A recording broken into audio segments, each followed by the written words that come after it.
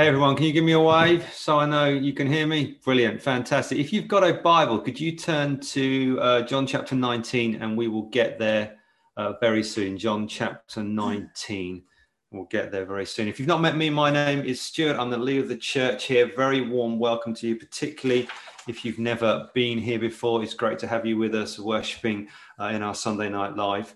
What we're going to be doing is we're on the third part of our Easter sermon series, which we've entitled 7 Words. And as we head down towards Easter, we're looking at the 7 words that Jesus spoke to us from the cross as he was being crucified, as he was dying. And we find these in our Gospels. There are 3 in Luke and there are 3 in John, and Matthew and Mark actually have the same one. So they repeat it. They both have the same one. So that brings us up to a total of 7. And we've done part 1, which was Father, forgive them.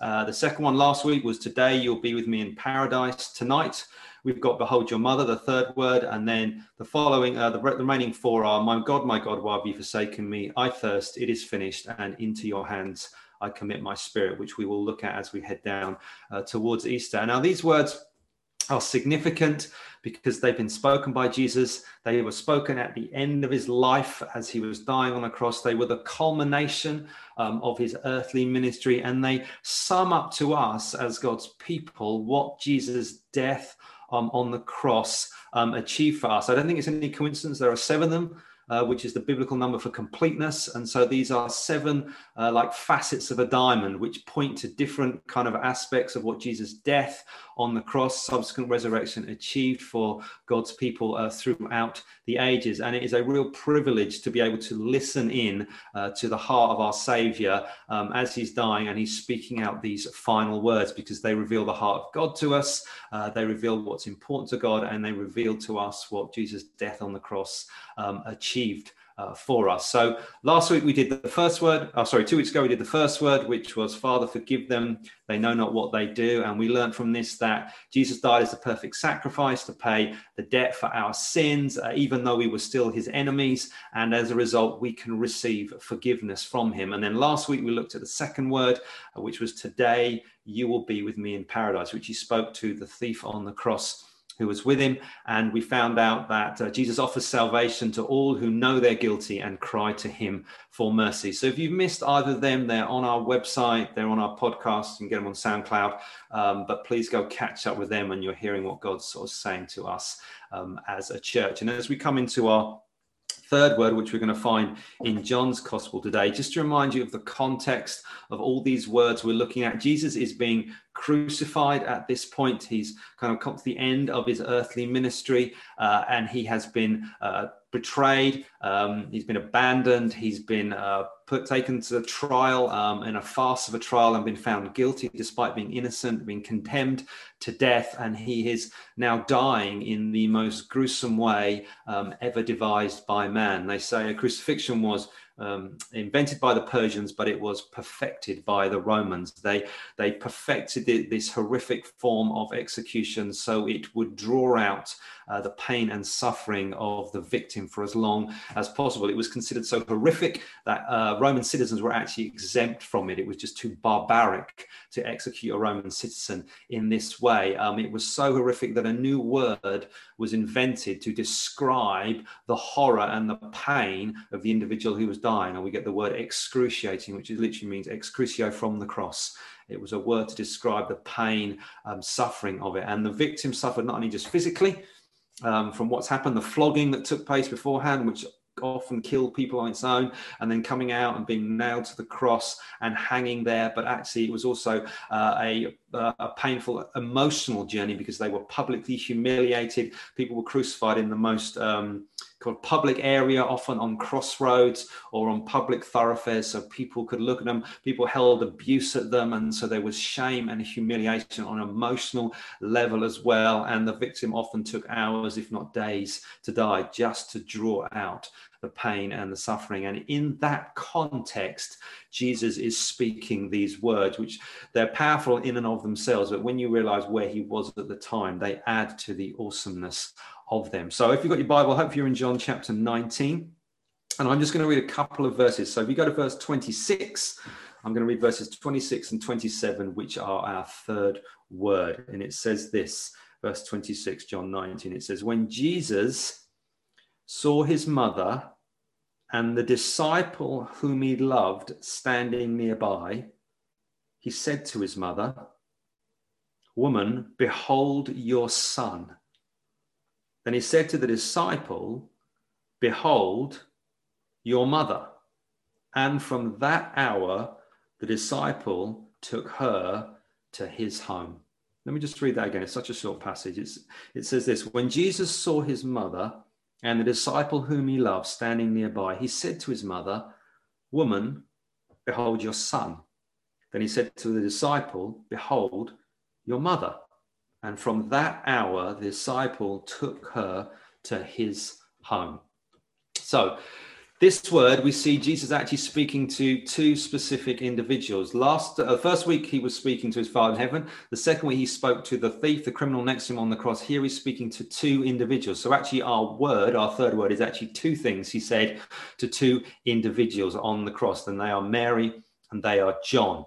And their presence at the cross, the fact that his mother was there and the disciple John were at the cross, is a testament to their love and relationship with Jesus, that actually despite what he's going through, despite the suffering and everything that's happened, they are there in his last moments. And so I want to look to the words to his mother and then the words to his disciple. So verse 26, it says, when he saw his mother. Now, when he's talking about his mother, he's talking about Mary, the mother of Jesus, the Virgin Mary. And we know a lot about Mary when we read our Gospels, particularly we read Matthew and we read Luke. And that contains what we kind of celebrate at Christmas, the Christmas story. The first few chapters of each of those Gospels are all the stories about Mary, angels coming to Mary, being pregnant, though being a virgin, going to Bethlehem, having the baby. We find that in those Gospels. And in John's Gospel, which we've just read, this is actually only the second time that Mary appears. She appears once in chapter 2. And then in this point, and in chapter 2, she appears at the wedding at Cana in Galilee, where Jesus turns water into wine, his first miracle. His mother is there, and now she's here at his last moment, at his death. So she's been to a wedding at the beginning, and now she attends a funeral at the end. And then it says, so that's his mother, and it says, the disciple whom Jesus loved. Now, we know this is John, the brother of James, one of the 12 of Jesus' disciples, and actually the author of the gospel that we've just read. And this phrase that John used to describe himself in the gospel it points to the closeness of the relationship between Jesus and John. John was the one at the Last Supper who was sitting closest to Jesus and said he had his head on his chest. There's obviously an intimacy and a connection and a closeness between the two. And both of those two, his mum and one of his closest friends, is standing there at the cross looking at Jesus at his lowest ever point, physically beaten, scarred, disfigured, publicly humiliated. I mean, it must be the worst torture in the world for a mother to see that happen to her son, or for a best friend to see that to his friend, see him suffering and dying. No, there's nothing he can do about it. It's happening right before their eyes. And so they are standing nearby, watching Jesus die. So Mary is watching her son die, and John is watching his friend die, and they're both watching the one they thought was the Messiah, the chosen one, the one appointed by God to lead his people into God's kingdom, to save his people. And there he is dying on a cross in front of them. What a low moment that would have been. How horrifically difficult that would have been just to experience that and be part of that. And they must have been devastated and just completely knocked down by what's happened. And then into that context, into that devastation, into that humiliation, into that defeat and abject just terror of what's going on, Jesus speaks. And the first one is as he speaks to his mother.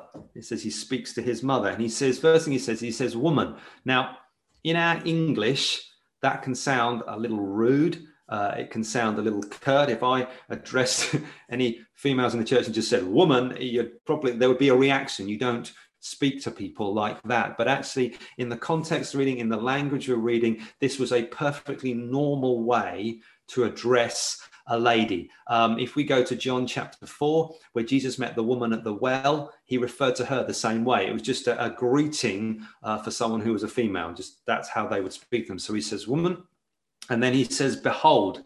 Now, in my translation, that's that word, behold. Other translations have different one. And it's a bit of an old clunky word, a bit kind of like, okay, why is that word in there? Why have they used that? Well, the reason they used that word there, because the translators were trying to get across the word that was used in the original text to get across the force of it, because it's more than just look, it's more than just see, it's something more forceful, it's something that needs to grab your attention. It is an arresting word. And so behold is one of the best English word to sum that up. And so Jesus is saying to his mother, he's saying, woman, he's addressing her, behold, look, you need to look intently, you need to pay attention to what it is I'm going to say. And then he says, your son. He singles out John, who is standing there as well. And he says to Mary, his mother, he says, woman, behold your son. He presents John to her as her son. And the words Jesus used, actually, scholars tell us, they allude to the words of legal adoption that would have happened at the time. If you were adopting someone into your family, these are the kind of words you would use. So what's happening here is there is an illegal adoption going on as Jesus is presenting John to Mary as his son. He is bringing together a new family relationship which did not exist prior to that.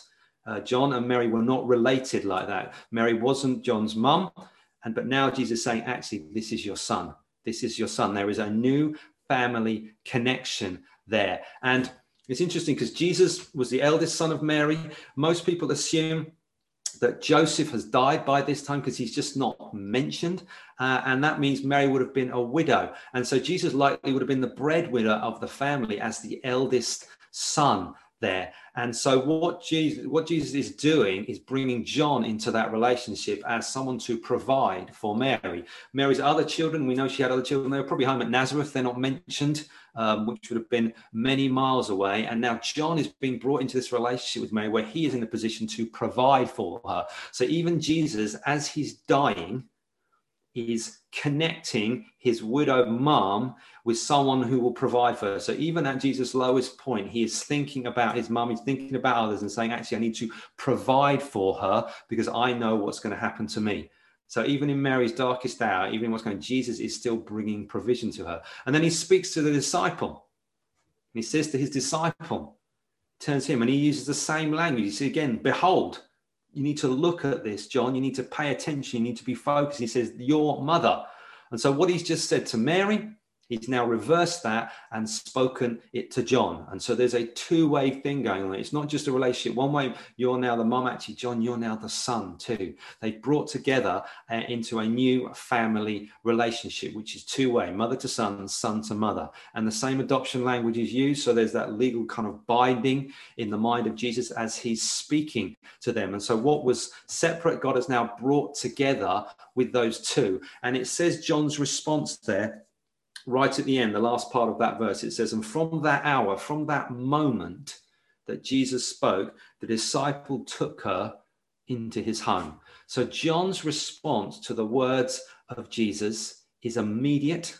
He does it straight away and is in obedience. He takes responsibility for caring and providing for Mary. He brings her into his home and he cares for her. And that took place right at that moment. He didn't dilly-dally about it. He didn't think about it, make excuses. His response was immediate. And so even at that lowest point, particularly for Mary watching her son die, Jesus is speaking in, he is providing for her, and he is creating this family connection. So we've looked at that. There's two things I want us to take away that we can learn from this situation. And there's a couple of things I want us to do out of this. So what can we learn from what we've just read? What can we learn from this third word? Well, there are two things. The first one is a kind of more surfacey lesson. And then the second one, I think, is a deeper, more profound lesson that we need to take on out of these words for Jesus. So the first one, Jesus provides relationships for our times of suffering. Jesus provides relationships for our times of suffering. Now, there's the kind of first sort of obvious surface lesson in the text that Jesus provides in this situation. He sees the suffering of Mary and of John, who are kind of looking on at him dying, and he provides relationships in that suffering.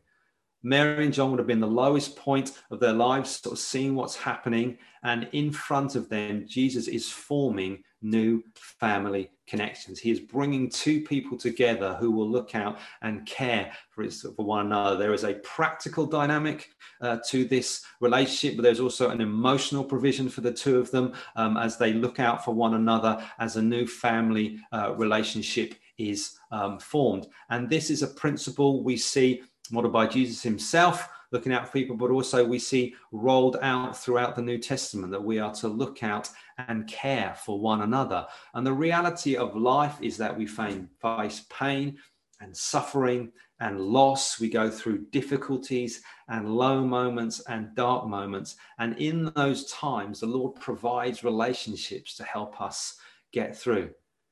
The New Testament as a whole is riddled with commands for us the way we are to interact with one another as disciples of Jesus. The Bible says that we are to love one another, serve one another, be devoted to one another, live at peace with one another, encourage one another, build one another up, have equal concern for one another, be kind and compassionate to one another, pray for one another, minister to one another, bear one another's burdens, and seek one another's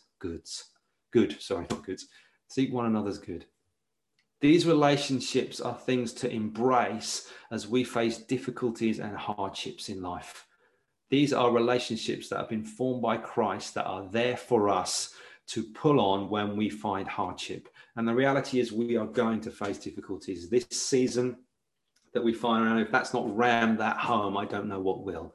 That life is going to get tough at moments, and we need relationships to help us get through that, to lean on one another, to find comfort in one another, to find encouragement and prayer from one another as we follow Jesus together. And Jesus is forming this here at the cross, and he's asking his church now to live that out one another. And this is a mutual relationship. It goes both ways. We're both to give and to receive in it. And the second thing we learn, which I think is the deeper, more profound lesson than just the two people caring for each other, is that through this, Jesus creates a new family where there was no family. Jesus creates a new family where there was no family. Through Jesus' pain and suffering and death comes life, comes life in abundance, comes life with family. It's not just about forgiveness and salvation. It's about relational connection to the wider family of God. And this truth that God has created a new family sustains that first point of actually us building relationships together. We are part of something so much bigger than just an individual. Mary and John didn't have a relationship beforehand, but now they do through Christ, through his death and resurrection. They've been formed into a new family. And the interesting thing about this passage is that neither of them are named. John and Mary, we know they're John and Mary because we know who they are. We know who Jesus' mother is, and we know who the disciples are referring to. But actually, they're not directly named. They're representatives for us. John, as he writes, it doesn't name them, and because Jesus didn't name them, he talks to them in a more general sense. And what we've got through this is Jesus creating this new family, which we call the church. At that moment on the cross, something new began. A new family was birthed. And we see this family being outworked through the book of Acts. When the Spirit falls after Jesus' resurrection, right at the beginning of Acts, it falls on the gathered group and they pile out in the streets speaking many different languages, and the church is birthed right there. And as we read through the book of Acts, we see the church growing from Jerusalem and Judea and Samaria to the ends of the earth, planting churches, planting family groups all over the place. And then we read through the rest of our New Testament, the letters that were written mainly by Paul, but others as well, explaining what's happened, explaining this new family that God has created from all people and all tribes kind of coming together. And then we skip right to the end of Revelation. You see a multitude standing before the throne of God from every people and every tribe and every nation worshiping God together. And this whole family has been caught up into God's eternal purposes. And this family that God has created overcomes barriers that would normally hinder it in the past. things that would get in the way, things that would be natural obstacles from people relating to one another. And the New Testament is really clear. The writings of Paul talks about in Colossians 3 and Galatians 3, and says barriers that would have kept us apart from connecting, barriers like ethnicity and language and social status and gender and family groupings, have been broken down in Jesus. And the most important thing that we can know about is that we are all in Christ, that we relate to God on an equal footing through what Jesus did, not through our own works, and we can relate to one another in that way as well. The family language is used throughout the New Testament to describe the church. We're called brothers and sisters. We also describe even the leaders of God's church, the elders. They're the ones who are to lead God's household. Again, that family image, that's what it's there. And things that would divide us normally have been superseded by the ultimate thing that unites us, which is Jesus' death and resurrection. And Jesus, and Paul particularly goes on about this, and he rams this home, and he uses the image of the Jew and the Gentile, or the Jew and the Greek, depending on what translation you're reading. And the reason he uses that is not only because it was current at the time for him, but actually that division between people is probably the greatest division that's ever existed between people in history.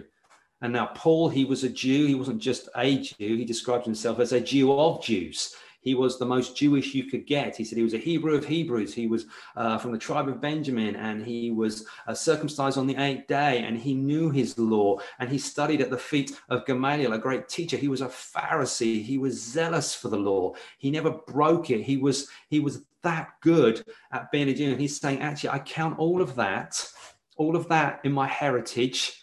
I count that as nothing compared to knowing Christ. And he says that barrier that would have separated me from the non-Jews, the Gentiles, he said that has been torn down, because Jews were separated from everybody else by a number of reasons. They were separated ethnically because they were the descendants of Abraham, and the Gentiles weren't. They were separated theologically because they served the one God, the God of Israel, and everyone around about served these multiplicity of gods, these pagan gods with all different names. They were covenantally different because they had the covenant of Abraham, the covenant of Moses, the covenant of David. They were part of God's covenant people. The Gentiles were not. They were politically different because they had the nation of Israel and the laws for rulings and a king that led them in the land of Israel. They were physically different because of circumcision, the sign of the covenant that they had been given. So there was every reason for Paul as a Jew to say, I don't need to be connected with you. I'm separated from you. But Paul says, no, that's all gone in Jesus. That's all gone in Jesus. The Jew and the Gentile, the Jew and the Greek come together, and there is just one family of God. And no matter what your background is, no matter your language, your ethnicity, your social status, whatever's been going on with you is superseded, is greater, because we are united in Christ. And that's the one thing, that's the fundamental, and that joins us, and that is more powerful, greater than any earthly distinction and separation that we can have. So the first word spoke of Jesus as the perfect sacrifice, as the payment of our sins. The second word spoke of salvation, being all who know that they're guilty and cry for mercy can be saved. And the third word speaks of a new family that God has created for people who've been forgiven and been saved and cried out to God for mercy. So what can we do with this? There's two things I'd love you to do out of this as we kind of try and earth this tonight, what we've learned. The first one, I'd love you to prioritize friendships with godly people. Prioritize friendships with godly people. Build godly friendships with good people. This pandemic that we're in has brought pressure and pain and suffering in so many ways and so many areas of our lives. But one of the key things it's robbed us is personal contact and relationships. We don't get to be together with people. We are separated. And even when we're out with them, we have to stay distant to them. We cannot get close to them. And we're wearing masks, which is just separating us from it. And so what we need to do is we need to make sure we're doing all we can to maintain our relationships and cause them to flourish in this season that we're in. We need to build relationships with other people who love Jesus, so we can enjoy the good times together. We can encourage one another in God. We can spur one another on. Keep going. We can pray for one another. We can give prayer and we can receive prayer. We can walk through the difficult times of pain and suffering with one another and just be honest about how we're doing. We can confess sin to one another, say, I'm struggling with this, I'm finding it difficult, and you've got someone, a safe place to share it with. We can forgive one another, like that first word.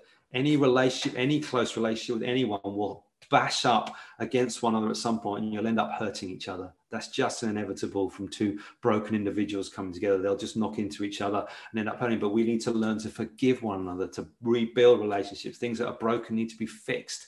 Needs to be forgiveness and reconciliation and restoration in our relationships. We build relationships that are two-way, that actually I serve and love you and you serve and love me. That's how we kind of come together in this. And in difficult season that we find ourselves in now, we need to make good choices to do what we can to maintain and build and enjoy the good relationships that God has put around us. So I'd love you this week to think about what you can do to build and maintain godly relationships with someone. Guys with guys, girls with girls. Do what you can. Call them up. Just say how you're doing. We can do that. We can make phone calls. Call them up. You can go out for a walk with someone. Socially distant, you're still allowed to do that within our current circumstances. Do that. As lockdown eases, there'll be more opportunities to spend time together, but don't wait till then. Start now. Do what you can to build and maintain godly friendships and prioritize it. See this as an important thing. Christ died for us to have this. So go for it. I'd love to recommend a book on this at Christmas time. We gave a book to everyone in the church as a kind of Christmas present, just to say we love you, be blessed. We were overwhelmed by the response. We got so many people saying, thank you so much for the book. We read it. God spoke to me, really blessed. And we sent a whole variety of books to people and just try to kind of find things that they might like and bless them. And it was brilliant. But one of the books that I sent to, some of you will have got this, but most of you won't have, because there just weren't enough copies. I wanted to give this book particularly to the guys, actually, because we're not as good at this, at building relationships as ladies in a general sense. But this is about friendship, and I'd love to have given it to every guy in the church and say, read this and act on it. And it's called Made for Friendship by Drew Hunter. Made for Friendship by Drew Hunter. And it says, a relationship that halves our sorrows and doubles our joys. And it talks about friendships with one another, but also friendships with God and the power and the importance of that. And no matter what life throws at it, no matter what your status is, you can always have friends. You can always have friends, and you can always build friendships. And so I'd love, if you want to read this, I've got some copies to give away. If you want one, just put your name in the chat. We'll get a copy to you, because I found more, managed to source more, so I have more of these. But this is a brilliant one just to help you on this whole topic of friendship. If you want to read a bit more, read that. Made for Friendship, Drew Hunter. Grab a copy of that from me. Second thing, last thing. So we prioritize God relationship. The second one is prioritize the family of God. Prioritize the family of God, as well as building personal relationships, my friendships with an individual. Please prioritize building with God's family, the family that Jesus died to make. We have technology that can help us with this. It's not a replacement from in person, but it's the best that we can do. We have screens, we can make calls and do that kind of thing and connect, and we can gather online as like a church now. We have our life groups that meet midweek, and we pray together and do those things, but prioritize that time. I know it's tough. Is it 8 days? 15th of March 2020 was the last time we met together as a church and gathered all together in one place. I know I was preaching, it was the last one of the Teach Us to Pray series when we were going through the Lord's Prayer. And that last Sunday, and the Mother's Day that followed was the first Sunday where we couldn't meet together. It's a grim milestone to reach, but we're going to reach it soon. It'll be 12 months since we gathered together. And I don't know about you, but I feel that. I feel it. I don't like it. I understand why we've done it and trying to keep people safe. That's all good. I'm behind that. But at the same time, I yearn to be back together with you. I want to be in the same place with you. I want to worship with you. I want to see you. When I'm preaching, I want to be able to see you and interact with you. I want to see the kids running around. I want all those things. And I want you guys to take seriously prioritizing God's family, whatever it is. I remember in my early 20s, I'd become a Christian. I'd got baptized, and it was very much an individual thing. It was me and God and trying to work out what that meant. But I remember God wrecked my heart for his church. And I saw something I hadn't seen despite growing up kind of in the church sort of context, community, his passion and his heart for his people and what it meant to be part of God's great family, God's worldwide family, God's eternal family that stretches through the ages. And I was utterly wrecked, and I committed myself to God, and I said, I will do whatever it takes in this life to serve you and serve your family. And I spent the last 20 years doing that, and I, by God's grace, will spend the next 20 years doing that, serving God and serving his family. And God's plan for this world is there's only one, and that's his church, that he is going to grow and multiply throughout the nations of the world. And my heart, my plea to you is to prioritize that. It is not an afterthought in our Christian walk. It is not something that we get to dip in and out of. It's not something that we get to pick and choose on. This is the family you've been born in. You've been born again into a new family. God is our Father. Jesus, if you will, is our big brother. We are brothers and sisters together in Christ. And this is what we're a part of. There's no way of opting in and out. You are in because you are in Christ. And my heart for you is that you prioritize it, you opt in, because it will ultimately do you good. It will do you good to be together with God's people. It's God's plan to grow you as a disciple, to be part of a family.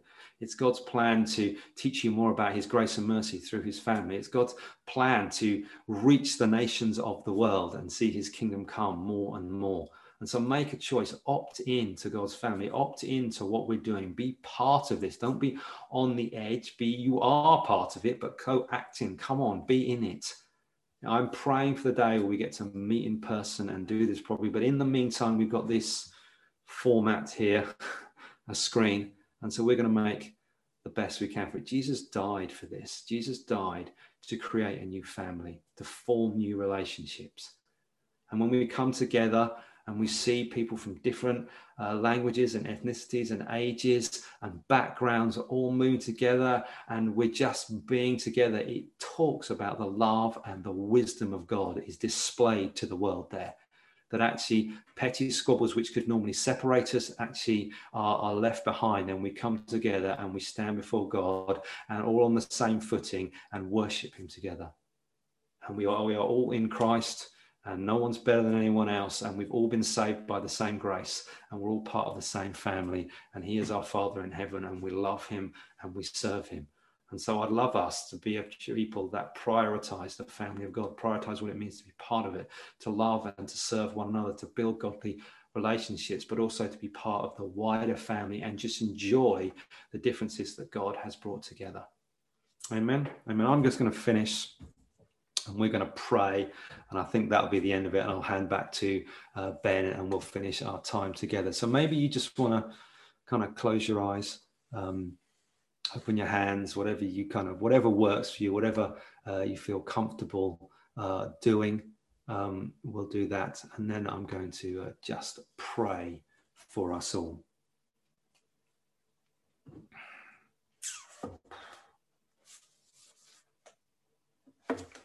Lord Jesus, we want to thank you for your death on the cross. Lord, we want to thank you for what you did there. Lord, we want to thank you for what you went through. Lord, and we want to thank you for what your death brought for us. Lord, it brought us forgiveness. It brought us salvation and new life, Lord Jesus, and it brought us a new family, Lord Jesus, an eternal family, and a family that will last beyond this life, Lord. You formed this family, God. We take no credit, and we look to you as the one who is sovereign and the one who moves in power. You formed something here that we are all united together in Christ. Lord Jesus, I pray that you would open our hearts to see that, to receive that, to understand that more and more today. Lord, for those who are already sold out, and God, I pray you take us deeper. That for those who are kind of on the edge looking and thinking, actually, is this really what God wants me to be a part of? God, I pray you speak to them now, that you open their hearts to receive you. Holy Spirit, we pray you'd fill us with that sense, that spirit of adoption, that we cry out to you as our Father. They would look around and see brothers and sisters, not just strangers or people who look different than them, but actually brothers and sisters who are united in Christ together. Lord God, we pray that you would continue to grow and cause us to flourish as a church. We pray you would teach us what it means to build godly friendships with one another, where we love and serve one another, where it's mutual, it's two-way. God, I pray you teach us what it means to build friendships with those who aren't like us, who are older than us, who are younger than us, who are in different backgrounds or languages or just different jobs and professions and have come from different parts of this nation or the nations of the world. God, bind us together, Lord Jesus, that we might be your people, Lord. And I pray, God, that through that it would speak to a watching world that seeks in so many ways to divide and put people in groups. God, we pray that we would stand against that and show your wisdom of what it means when you died and rose again to form a new family.